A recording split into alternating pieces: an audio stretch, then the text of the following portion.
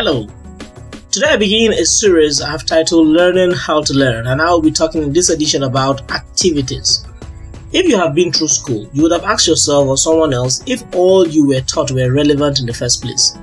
You look at all the information you are required to soak into your brain and you wonder if it could be learned. And if it can, then you wonder if you could learn it. I look back at the over 20 years of formal education that I've had and I realize I was never taught how to learn.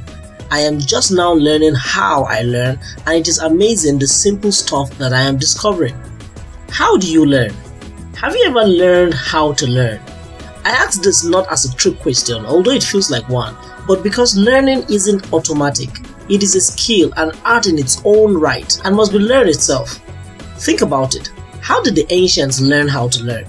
Many ancient cultures have left us glimpses into how they taught their children how to learn. They told them stories and fables. They took advantage of their childhood and teenage years to impute the life information they wanted to pass across.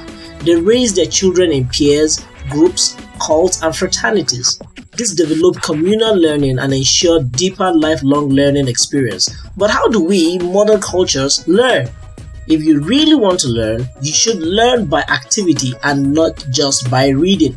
We are trained to read, and finally it will become a part of us. I have taught my students for a few years now this same principle of reading until it sticks to your brain, and funny enough, that same principle did not work with me.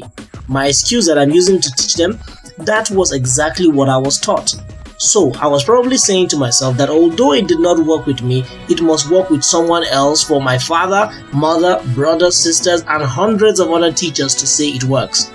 I am only now realizing that what is wrong remains wrong even if the whole world says it was right. Benjamin Franklin once said, "Tell me and I forget, teach me and I may remember, involve me and I learn." It is the same with the read approach to learning. In fact, when you learn by activity, you learn faster, recall better, and enjoy the process. Do not take only my words for this. Pause and think of the things that you do perfectly and without thinking about it, like riding a bicycle.